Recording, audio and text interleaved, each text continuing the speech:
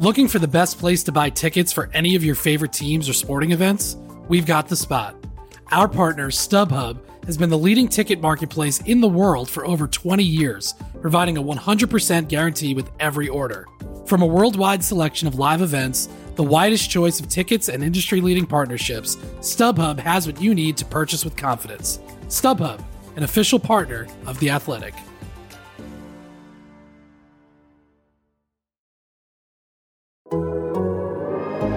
The Athletic.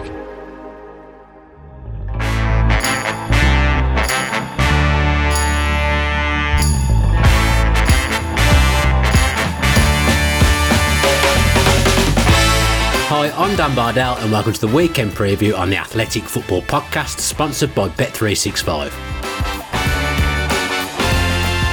On Fridays, we'll be here to preview the best of the weekend's Premier League action, and I've got my co-host George Ellick and Bet365 Steve Freeth alongside me to help. How are you both? Start with you, George. Yeah, I'm good. Busy week. Lots of Carabao Cup action, which was interesting. Won't mention it too much in front of Steve, but no, don't upset Steve. It's been a good week so far. Yeah, a few teams scoring 6 goals actually in the Carabao Cup, Steve. One of them Aston Villa, West Brom, the other one's conceding 6. Oh, the joy of 6, eh? Yeah, exactly. Absolutely fantastic. I went to Stoke on Tuesday night. They're playing well, which is good to see. But yes, I think I'll recover from Arsenal beating their under-16s by 6 goals to 0, pal. Yeah, I think you'll be all right. I don't think the West Brom were ever massively concerned by the Carabao Cup this season. But I tell you what, though, George, West Ham, they're off to an absolute flyer, and your man Antonio, he's just picked up where he left off last season as well. Gets better every single season, doesn't he? Incredible. I wondered, we're recording this on Thursday and Gareth Southgate released his England squad a couple of hours ago, and I know that Antonio is getting his Jamaican passport and is set to become a Jamaican international fairly soon, but I wonder if a call went in just to say, do you fancy actually changing your mind? Because he's an incredible player. So many different strengths to the way that he can run in behind, he can hold the ball up, he's a very intelligent footballer with the quality to boot. So yeah, a great start for West Ham. I think David Moyes relishes proving people wrong, and he's certainly proving that you give him a half-decent Premier League squad and time to build around it, he's very adept at getting them performing above the level that they probably should be playing at. I mean, it's too early, I think, to get carried away and start talking about West Ham as top 4 challengers, let alone title challengers. But they finished 6th last season, and they've carried on and probably improved on that. Yeah, they've got the Europa League, which can bring its own problems to come, Steve. Yes. But because they haven't had much transfer activity, I'd kind of not forgotten about them, but they had kind of gone under the radar, and I wasn't thinking about them as being a top 6 side this season, really. No, me neither, Dan, to be honest with you. I'd kind of written him off and thinking, well, maybe, the top half, top 8 at best. I'm looking forward to my Dan Bardell cardboard cutout, a bit like Antonio's got as well. So I've got a few knocking around, Steve. I can send one in the post to you if you want. I'm not surprised by that in the slightest, mate. But it's been a great start for the Hammers, and I really enjoyed watching that game. I thought it was brilliant as a neutral. Great stuff. Monday Night Football's always good anyway, but when you've got a great game to go in with it as well, it's even better. And George, one of your men had a good day on Saturday as well, Rafinha.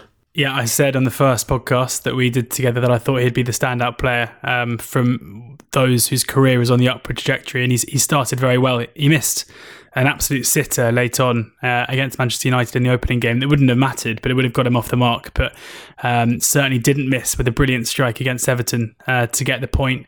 He started the season well. I'm glad to see he's done so. And he's a player who's in, I think, pretty much every single person's fantasy football team. Not mine. Not mine. Well, you lads are missing a trick. He's the only player that gets many points. Yeah, he's a brilliant talent and somebody who I'm glad to see hit the ground running, because he's going to continue to be a difficult player for opposition defences to try and contain. Yeah, Stephen, more transfer news. Harry Kane is staying. The Athletic's James Horncastle is reporting yesterday, though, that Ronaldo's agent George Mendes is now sounding him out to the likes of Man City. I mean, I can't get my head around that at all. What do you make of it? Well, I mean, Harry Kane, of course, he's going for Thierry Henry's record of 4 golden boots as well. So nothing's really changed as far as Spurs are concerned. But Ronaldo, I mean, I don't know what you guys think of him in the Premier League. I just don't see him as a Pep Guardiola player, really. He's not the type of manager for me to go for a static striker, which he will be. Admittedly, he'll get loads of chances. And just one that doesn't obey team orders. You know, Pep will be a stickler for that. So I am surprised. If he does go to Manchester City, I don't think it'll be not Pep's choice, but I've never thought of him really, really wanting Ronaldo. However, if you're asking how many goals he'll get, he'll certainly be respected, and I'll probably go for about 25. Well, I mean, I'm not a massive Rocket fan. I mean, I obviously rate him as a footballer, but I do think there are limitations clearly to the way that he plays football these days compared to what he once was. But I think calling him a static striker has got to be harsh. His ability to run in behind is still incredible, and he's still got that salmon leap as well. Not that I think Man City will use that too often because they don't really put balls into the box in the air, but I mean, I do think he's probably going to be better suited to playing in this system where the whole team is basically going to be catered around providing him with goal scoring opportunities. He's still popped up playing off the left quite often for Juve and still scored a lot of goals. I think certainly his off the ball movement and his pressing, if Pep sometimes doubted Sergio Aguero because of his pressing, he's going to have a bit of an issue with Ronaldo off the ball. But certainly in terms of in possession, I think he's going to score loads of goals. I think it's going to be a massive problem for the rest of the Premier League. Well, he's 36 and I'm a 36 waist, so I shouldn't really be too critical of the fella who's had an absolutely brilliant career. I just want to say, how dare George question Steve's knowledge of static strikers when Steve's been a West Brom fan his whole life? Absolutely. You are outrageous. absolutely queuing up for me this week, aren't you? Hey? Obsessed you are. You've turned me with your little text messages in the week, having pops at Villa, which maybe want to get at you on the podcast. Right then, we will look at Man City v Arsenal in a second, so this leads us nicely into it. And let me remind you at the moment that you can subscribe to The Athletic and save 33% on the access to the best newsroom in sport. So that's just £3.33 a month for an entire year. All you got to do to redeem that is go to theathletic.com/Ornstein and you'll be able to take advantage of that offer. Right then, George, we've touched on the fact that Arsenal beat West Brom 6-0 away on Wednesday night in the Cup. Few faces making appearances at the Hawthorns who Arsenal fans will be pleased to see there, to be honest. Ødegaard, Aubameyang, Lacazette all came back into the fray. But does that make a difference to them on the weekend? It's so hard to say because on the positive side, that is, the front four of Aubameyang, Ødegaard, Saka and Pepe is probably the four that Arsenal fans want to see. I mean, I know that Smith Rowe is incredibly popular, but you can't have Smith Rowe and Ødegaard both playing in the same team, in my opinion. So that is the four, and they all played their part, and Lacazette came off the bench and played his part as well. They were all involved in goals. Aubameyang's third goal was a joy to behold. They looked like they were having fun. The Arsenal fans after the game stayed behind, and you saw Aubameyang taking off his shirt and giving it to the fans. It was their big day out, it looked like, for a second. Crucial thing... What a scalp we are, right? But the crucial thing here is that it was Arsenal having fun, and it was Aubameyang scoring a hat-trick, and it was Pepe getting on the score sheet, and it was Saka linking with Ødegaard. All this stuff is important. And for Mikel Arteta, who said, he said after the Chelsea game, he said, we're going to be a different team. When I have the players that I want to play, this is going to be a different team. And he is right when you look at the personnel. But you've got to caveat that by saying that they didn't just beat a championship side in West Brom. They beat a West Brom side who made 11 changes from their league games. Between those 11 players that started the game yesterday, only one player had one start, and that was Cedric Kipre on opening day of the season. This wasn't even a B team. This was basically a C team. And the subs that he made as well, Valerian Ismail, he brought on 3 players for their debuts. So you basically had 8 debutants or 9 debutants playing for West Brom here. So yes, it's significant. Yes, Arteta will be delighted that those players in particular were having fun and played well and linked well. But they've probably beaten a League 2 quality team there, maybe a National League quality team when you look at the players who are put in. So, yeah, I mean, let's not get carried away. I don't think we can chastise those who were writing the early obituaries for Arsenal season purely on the back of that one performance and result. Yeah, you mentioned them having fun. I mean, I've been having some fun on the podcast that I do at Arsenal's expense, not going down too well with the Arsenal fans at the moment. So I'm going to try and be good this week. But do you think the crisis button's been pushed a little bit too prematurely, Steve, on Arsenal? Possibly. I think such is the way these days, isn't it, on social media? There's no middle ground. It's either half full or half empty. But clearly that will give them a boost. Certainly it's given the fans, a boost as well. I mean, from a bookmaker's point of view, Arsenal have been in the past classed as a big six side, but quite honestly, the bookmakers just don't see that anymore. They're 11-4 to finish in the top six and 7-4 to finish in the bottom half. So historically, they haven't lost their first three league games, since 1954-55. And Manchester City are heavy odds-on favourites to do that. They've won their last 8 Premier League games against Arsenal as well, and not scoring in the last 4 as well. So, listen, last season, Dan, Arsenal were 9-2 to win at the Etihad. They're now 12-1 to go there and get 3 points. So that probably tells you a story in itself. Yeah, I don't think I'd even be putting a pound on that, if I'm being perfectly honest. Pep at Man City as well, George. He's suggesting at the end of next season he might take a little break from club football, perhaps delve into international football and leave Man City. What did you make of those comments? Not unsurprised, I don't think. The culture of football, especially in Spain, it's pretty rare that you get players building anything more of a half a decade legacy, really. And I think the amount of time that Pep Guardiola would have spent at Man City if he does leave in 2023 would be longer than you probably would have anticipated when he joined. When you look at the spell that he had at Barcelona, when you look at the spell he had at Bayern Munich, that indicates a man who is not looking to do an Arsene Wenger or a Sir Alex Ferguson. And it maybe goes some way to explaining the interest in Cristiano Ronaldo if he thinks he's going to be leaving in 2 years' time. You look back at Sir Alex Ferguson going pretty off-piste with his normal recruitment strategy by convincing Robin van Persie to sign a 2-year deal at United before turning around after a year when he won the Premier League and saying, yeah, farewell, sorry, Robin. So it's not a massive surprise. It's just going to be a huge task for Manchester City to try and replace him because, even though some people will point at the checkbook when they talk about Guardiola's success, in my opinion, yes, of course, that is true. He does bring in, spend a lot of money at Man City, and he has done everywhere. But the level of coaching, the football that they play, and the way that he's able to talk about the game and improve players is pretty much unparalleled, I think, in modern football. And they're going to have a tough time finding the next one. Let's fast forward, right? I'm going to ask you a question now. I know it's an impossible question, but who would you think now, if you had to say, would replace Pep? And then in 2 years' time, we'll come back and have a look at it. I've got a name in my head, but I'm not sure it's with any real substance. Nagelsmann is the one that I think. Yeah, I mean, I think that's the obvious choice, but he's just joined Bayern. You wouldn't think that 2 seasons there, unless things go wrong, would necessarily be enough. I fancy the Premier League in 2 years' time if he wins everything at Bayern. That's my thinking. But I mean, I've been wrong a number of times.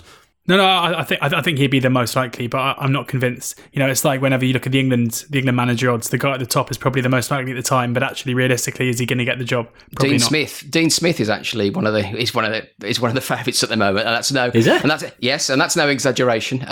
Just going back to Pep, Dan, quickly. I know he's obviously been fascinated by English football, even as a kid, and he loved the FA Cup. He fell in love with Man United and Old Trafford, but I don't see him going there personally. I know we've talked, some people have mentioned, Gareth Southgate's tactical shortcomings, particularly after the Euros. And if there was a job for him, maybe elsewhere, I think the England job would definitely appeal to Pep. A number of players coming through, but I believe his original dream was to win the World Cup with Brazil. And I know they've never had a non-Brazilian manager, but I think that would be something that I'd like to see, Pep in charge of Brazil. It's interesting because I'm guessing, despite being a Spain international, because of political issues, you've got a world-class manager who wants to manage internationally, who probably wouldn't want to manage his national team. So, I guess that opens the door. I mean, initially when you mentioned England there, I kind of scoffed a bit in my head. But actually, when you think about it, when you rule that out, if you take Spain out of the equation, then I guess England and Brazil become the 2 most likely for Pep. We've moved slightly away from the Man City-Arsenal game, Steve, but give me your tip for that game. Yeah, he started on the bench, actually, against Norwich.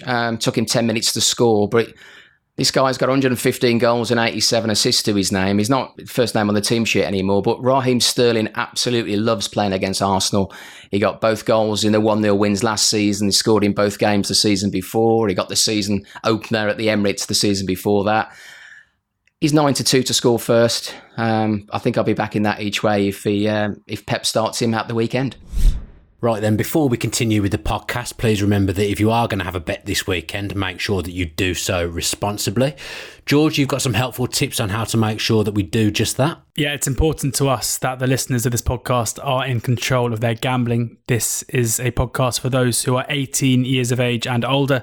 Please ensure that you are only staking what you can afford to lose, and do visit begambleaware.org for any information to ensure that you're gambling responsibly. This episode is brought to you by Michelob Ultra, the official beer sponsor of the NBA. Want to get closer to the game than ever before? Michelob Ultra Courtside is giving fans the chance to win exclusive NBA prizes and experiences like official gear, courtside seats to an NBA game, and more. Head over to MichelobUltra.com/courtside to learn more. Let's look now at the Saturday tea time game. It's Liverpool against Chelsea. Although I don't think it'll be the most entertaining game in the world, I actually think it's going to be a really, really interesting game, George. Are Liverpool kind of going under the radar when people talk about title runs and who's going to win the league? Yes, I mean, that is the short answer. It's going to be interesting to see what the market does for the title when and if Ronaldo does sign for Manchester City, because they've drifted out from 4-6 to 6-5, so they're odds against now. Chelsea 5-2, Liverpool 4-1. Chelsea and Liverpool started the season 5-1 the pair. So despite Liverpool winning both of their games to 0 and doing so, I think more convincingly than both the scorelines suggested, Chelsea have shortened much more than Liverpool, and I can't really work out why. I mean, I said on the opening podcast we did before the season that this Liverpool squad, to me, looks like a better squad than the one who started last season at 7-4, even before the injury issues that they had. And I can't really work out why. I mean, I know that the Lukaku addition is massive for Chelsea, but we kind of knew that they were going to get in a striker at that early stage. And we even spoke on the podcast about the likelihood of Lukaku joining. So Chelsea have, of course, started the season really well and couldn't really have done better. And I know we're going to talk about Lukaku's performance against Arsenal in a second. But I do feel like there's not a level of disrespect, but just they seem to be the team that are being forgotten at the moment. A team who've won the Champions League under this manager, a team who've won the Premier League under this manager as well, who probably enjoy more of a benefit from fans being back at Anfield than any other team around them having fans back at home as well. So yeah, I think that Liverpool still represent the value to me at 4-1 for the title. Having said that 6-5 City, if they bring in a Ronaldo who I think is going to score an embarrassment of goals, could be the way to go.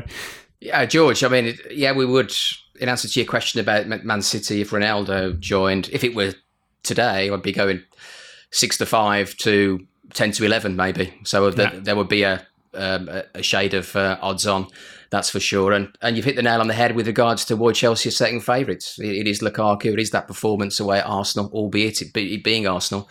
And I agree with you in this as well, that maybe the market currently is being a little bit disrespectful to Liverpool. I'm going a little bit off the cuff here, but to be fair, I think Jurgen Klopp went a little bit off the cuff with his team selection last week, George. Harvey Elliott, we talked about him on last week's podcast, and then he comes in and has a real standout game for Liverpool last weekend. He's such a good player. I mean, I think he'll probably end up being in Qatar for the World Cup next year. You think? Well, I think if he's going to get games, it's not going to take long, because he's so talented. There's no reason why. I mean, he's just quite clearly good enough. That the only reason that players such as Harvey Elliott don't get elevated into those senior squads is because they don't get the game time. You know, we've seen that with Jude Bellingham, who's been afforded an amount of game time that teenagers aren't usually given, the same as Jadon Sancho, and they immediately get fast-tracked into the system. The same will happen with Elliott. He is good enough. We saw, I think, everything I spoke about last week in terms of his passing ability alongside his ball-carrying ability. I didn't expect him to start as in that kind of withdrawn midfield three as he did. He was unlucky not to get an assist where Mohamed Salah was just offside for the ball he played through. It was an excellent through ball as well. He is such an exciting player, and I really hope that the signs that he started their second game of the season at a time where there were other options suggest that he's going to continue getting game time. He's going to be a very, very popular player. Yeah, I think I'd be very surprised if he played on Saturday against Chelsea. Yeah, like home games against lower opposition at Anfield. You know, I think there's a space for him going by last weekend. Lukaku as well. The man was back, Steve. Oh yeah, it's just a bit. Really, it's fair to say showed up on his debut. I think he let us know he was there, didn't he? Oh, yeah, absolutely fantastic to watch as a neutral. I don't think that the supply line to Lukaku will be as plentiful this weekend as it was at the Emirates. And of course, Virgil van Dijk is clearly an upgrade on Mari in trying to deal with him. Lukaku has overtaken Mo Salah as top goal scorer now into 11-4 from 5-1. We've actually got a market on how many goals Salah and Lukaku will score on the game at the weekend. So it's none at 6-4 with one at 13-8 and three or more at 11-2. I don't know whether you guys think this will be an open game or a tight game. Probably the last one on that. Yeah. So that's why we're a little bit shorter, like 0 at 6-4. I'd say 1-1 if I was pushed. Yeah, I'll get onto it when I get to my tip. But on Lukaku. Obviously, last week I put him up at 7-2 to. Oh, you haven't mentioned it. You haven't mentioned it in the week, George. You never mentioned it to me. He obliged. I didn't, did I? Or did I? I can't remember. I said to so many people. But then, what I said at the time is that price is going to look very odd in a few weeks. I've noticed that you lads have got him at 4-1 to score here. So basically just a tick higher in a game where they're away at Anfield compared to at home. But compared to the game at Arsenal. But he.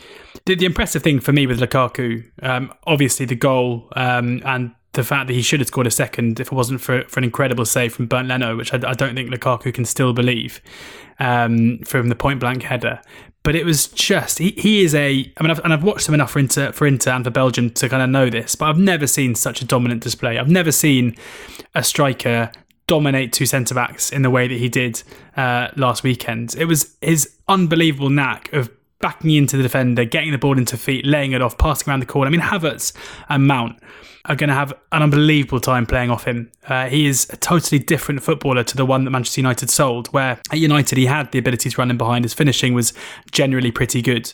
But now he's matched that with a back-to-goal player and a target man's strength and willingness to throw his body in between the defender and the ball that is going to make him a nightmare to play against. Any Premier League centre-back watching that game last weekend is going to dread coming up against Lukaku when he's in that kind of form. And that starts on the weekend where he's going to come up against the best that the Premier League basically has to offer in Virgil van Dijk. I cannot wait to see that matchup. Yeah, that's where it becomes really interesting on Saturday, isn't it, Steve? Will Virgil van Dijk be having sleepless nights? I don't think so. I think he just comes across as a player that can handle himself. He's great in starting the Liverpool attacks as well as defending them as well. So it's just great to see him back in the Liverpool side. And like George says, it's going to be an incredible matchup. One of many matchups, whether it be on the sidelines or on the pitch as well. And the two right backs aren't having a bad season either, are they? Yeah, tip here. We mentioned it a second ago. I think it's going to be a tight game, and I think that Liverpool are undervalued by the market. So I'm going to chuck those two together for a bet builder and do Liverpool double chance. So that means Liverpool all draw and under 4.5 goals, which is 5-6. So I think we've seen it in the last couple of seasons that these big games, as we call them, are normally in the Premier League pretty disappointing with quite a lot at stake. Normally it ends up going the wrong way in terms of a viewing spectacle, and I think these two could cancel each other out. I think Liverpool are the value though, so getting both Liverpool and the draw on board, and any scoreline of 0-0, 1-0 Liverpool, 2-1 Liverpool, 1-1, you're copping. So that's the way I'm going here. Awesome. That's a very, very clever bet, because I don't see this being a goal fest at all, but we'll come back and review how you did next week. Obviously we don't know at the moment. I look forward to it. Game 3 that we're going to preview then is Burnley against Leeds on Super Sunday at 2 p.m. Leeds, George, 1 point from their opening 2 games. What have you made of them? I thought they were terrible on opening day against Manchester United, as we've discussed before. But the key for Leeds is Calvin Phillips, really. That result and performance against Manchester United does not happen if Calvin Phillips is playing in that team, because their midfield was non-existent. And when he plays, they have one of the best players in the whole division are playing that screening role with a passing ability that no one else in the side has. So it's not a surprise that his return to the lineup against Everton resulted in a better performance. He also got 90 minutes again in midweek against Crewe, so he'll be back in the fold, and that makes them a much, much harder nut to crack, really. And this is undoubtedly the game where they need to properly get their season up and running against a side who, by every single measure, is their inferior. I'm looking forward to Diego Llorente being back in the side. Came in the final third of last season and showed his class. We saw him in midweek against Crewe, and just those 3 balls that he played outside, he's so good as well. He's the best centre-half at the club, there's no doubt about that, and his passing ability as well is also first class, and I think he just showed in midweek, to the Leeds fans what they'd be missing. I'm looking forward to see how he does at centre-half this season. Let's hear now from the Athletic's Leeds United writer Phil Hay and see what he's had to say about Leeds' start to the season. Old Trafford was always a difficult start for Leeds, and I don't think anybody expected Leeds to get a great deal over there. But the squad themselves and Bielsa would have expected to have played better than they did. They would have expected to be more competitive and to have avoided a repeat of the beating that they took last season when they lost 6-2 away to Manchester United in December. There were problems with the midfield. There was just a general lack of cohesion, which isn't often the case with a Bielsa team. Everton on Saturday, I felt, was a bit more like a resumption of normal service. The authority was back, there was confidence, there was control. There was equally a period in the second half where it looked like the game might get away from Leeds, and 2 very big chances for Dominic Calvert-Lewin, which at 2-1 down would have probably put the game beyond them. But I think with the big crowd there, the first full house for 18 months, it will have pleased Bielsa to see that the team didn't fold at that point and took what was, without any question, a deserved point. And Burnley away, coming up this weekend, always looked like the easiest of the 3 fixtures to start with. It's a ground where Leeds won 4-0 last season.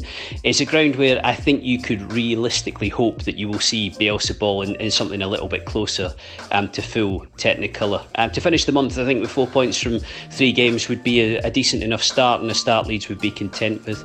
The big news for them this week has been the call-up of Patrick Bamford to the England squad, just on the back of him signing a new contract at Leeds.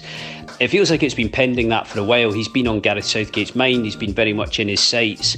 The hope for Bamford was that he'd get a call up before the Euros and potentially get involved in the tournament itself. That didn't happen, but his form's been good enough to keep him in the picture.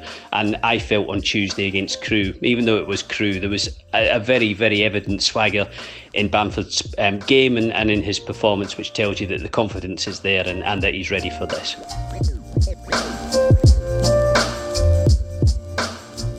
Georgia mentioned briefly there, Patrick Bamford, first England call-up. I mean, Leeds fans were distraught he wasn't anywhere near the Euro squad in the summer, but he's finally got his call-up, so they'll be delighted, and I'm sure he will be as well.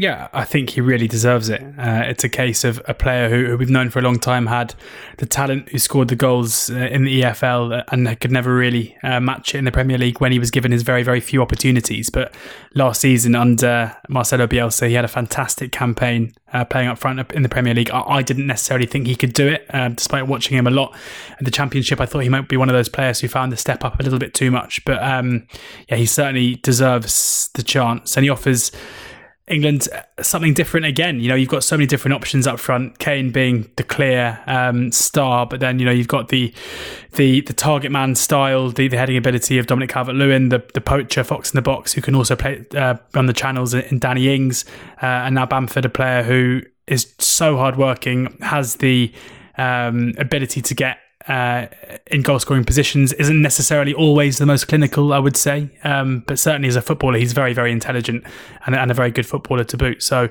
I'm excited to see him get his chance for England. It's pretty competitive to stay in the England squad in that role, given the amount of talent around him, but he deserves his shot. Yeah, with Kane's fitness, you never know, he might actually see more football than you'd anticipate.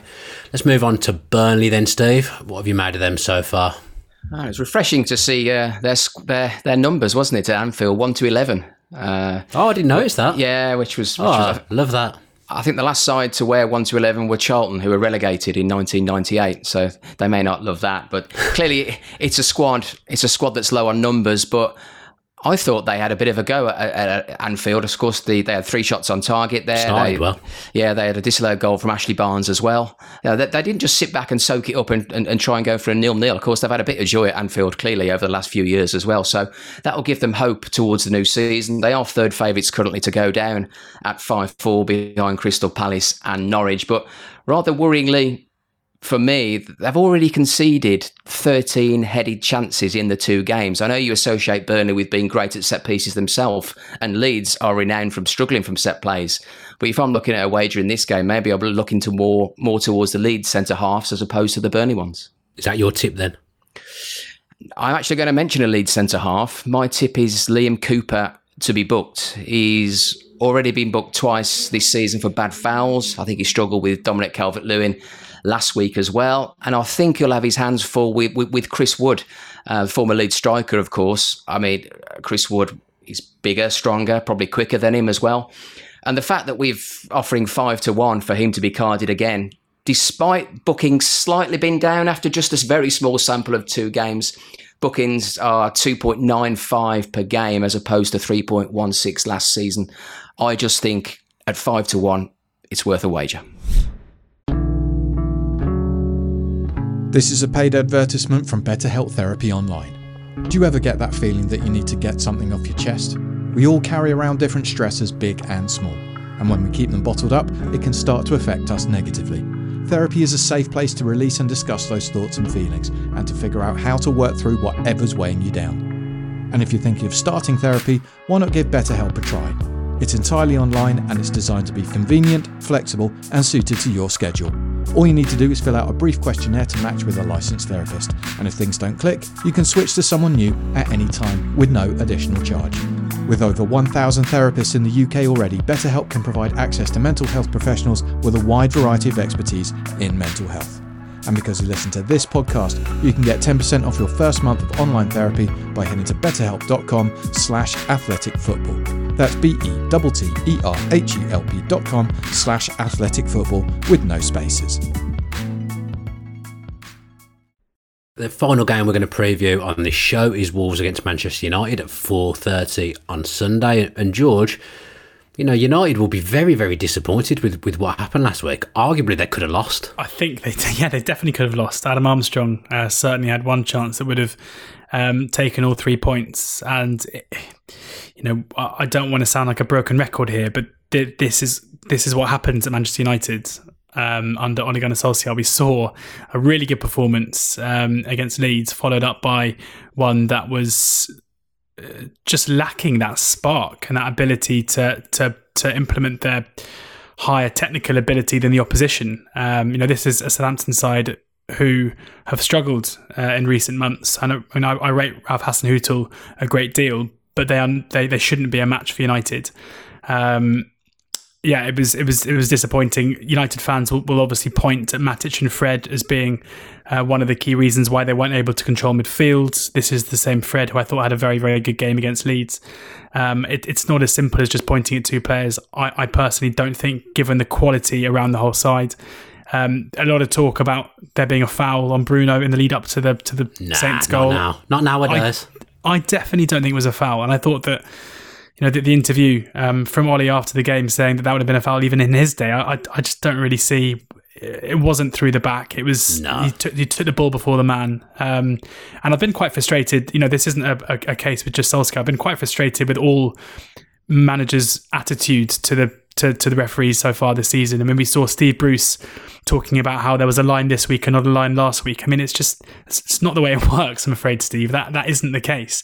Yeah, it was a disappointing performance and result for Manchester United. Having said that, there's no reason not to think we're not going to see a lot more of that Leeds performance level, especially given the fact that certain players who are going to improve them, including surely Jadon Sancho, will start on Sunday for his first Premier League start. You have to think should mean that they do improve. Yeah, very true what you've just said about the officiating. I was at Villa Park, obviously, on Saturday, and I found it so refreshing the way the game was officiated, and can't understand why that hasn't come in sooner. It made it all so much more enjoyable. A defender threw himself down to the floor in the corner at one point, and that's been a foul for the last 10, 15 years. It's really, really frustrating.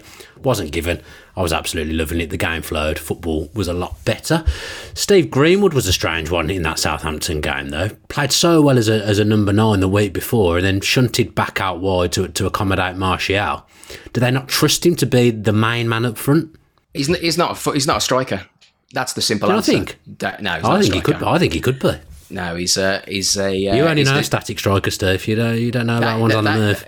That is true. His best position is off the right or as a 10. He won't be a centre forward for Manchester United this season, in my opinion. Listen, he's 28-1 to be top goal scorer, and as I said to you guys last week, I think he's a I think is a real runner to be to win the Young Player of the Year award, and I'm delighted to see him start, guys. But I'm also delighted to see Manchester United trying something as well that's a bit different, like set plays. I thought they were great from there as well. So let's see how they go on there. And Paul Pogba certainly pulling the strings. But for me, Mason Greenwood, Dan, it might be a little bit controversial with you, pal. He's not a striker. I think these days you can be, to all intents and purposes, a striker and play off the right, can't you? I think when you're playing three up front, I know what we think of a centre forward being, and I understand that, but being on the right hand side of the three, as shown by plenty of players, including Mo Salah, your main job is still to score goals, and I think that is where Mason Greenwood thrives. I mean, we spoke last week about his trademark finishes, and that is hitting it across the keeper from a wide angle. That's where he wants the ball, and you're much more able to use your pace running in behind either the wing back and the left-sided centre back, or between the left-sided centre back and the left back. That's where he wants to be, and I agree with Steve. That's where his future lies, but not in any way to detract from his goal scoring potential. That's just where he is going to be best utilised and probably where he'd score the most goals. Let's look then at your favourite team, Steve, Wolverhampton Wanderers. Yeah. No points, but they've actually been very attacking. I think they've been quite good across the two games that they've played so far this season. I think they might come good, You know what it's like in Midlands football, Dan. I think out of all our local clubs, I think the Wolves fans have been renowned to get on the players' back the most. That's changed these days. We're all as guilty as one another. And they've had no points, no goals, but the optimism that you're hearing from Wolves fans, that disappointed, yes. Angry, no. They cannot wait for that next game. I know we saw that in midweek against Forest where they smashed 4 in, but the optimism is there. We know they had 25 shots against Spurs. We know that. You know what? Spurs had 8, but they had more on target.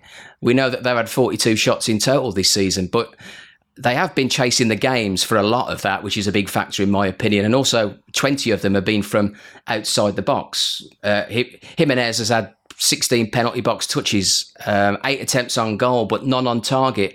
Traore, I'm sure George will come on and mention that later. He's had 10 shots, but it will change. Yeah, I can see only positive things from Wolves this season. I thought about backing for relegation, but you know what? I think they're going to be okay, and I think they'll really enjoy inviting Manchester United to Molineux this weekend, and I think Wolves will give them a really good game.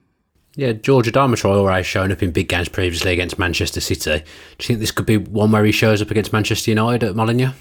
Well, yeah. I mean, I think under the new manager, he's looked much more dangerous in terms of getting into goal-scoring positions and utilising that pace in more dangerous areas. As Steve said, he's had 10 shots already.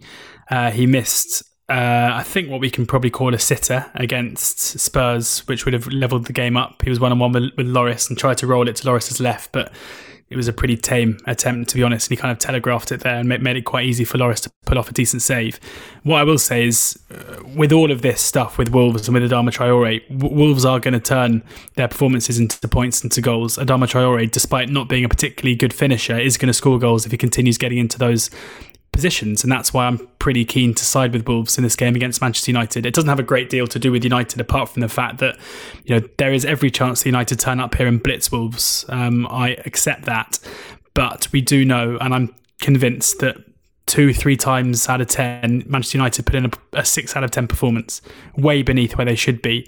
And if they do put in that kind of performance that we saw against Southampton on Sunday, I think Wolves are better adept at picking them off. They've played some great stuff under the new manager. I've seen that Ruben Neves has been linked to a move to Manchester United, who is a player who I think they could do with, because he has that defensive capabilities whilst also having the passing ability from deep to start attacks, even though he might take a few too many 30-yarders for my liking.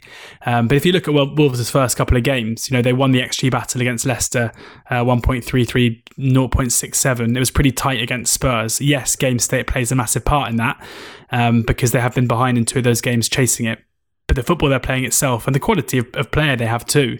If you look in forward areas, it's not just Jimenez now. It's not just Traore, Neto, Podence, Trincao. These are all decent players who can influence games and impact a team like Manchester United. So, I'm keen on Wolves' chances. I think the 4-1 on them to win is wrong, basically. I think that if Wolves had picked up 2 points in their first 2 games by playing exactly the same way and just 2 of those shots going in, they'd be markedly shorter, and I'm hoping we can hop on the back of some variants on Sunday and get with Wolves at a time where they should maybe pull off a bit of an upset. Yeah, I would say it's a very good sign for Wolves, considering the shift between the two managers. Nuno had them playing quite defensively. I think good signs for them early on in the season. Before we depart then, let's get a top tip of the weekend from both of you. Steve, I will come to you first. Yeah, I was thinking of backing Bamford to score at any time. Of course, he had his loan spell cut short at Burnley. I don't think the manager and Bamford swap Christmas cards. He's 11 to 10 to score at any time. But I am going to side with Liam Cooper, who I think could have his hands full with Chris Wood this weekend. I think my Liverpool tip is the one.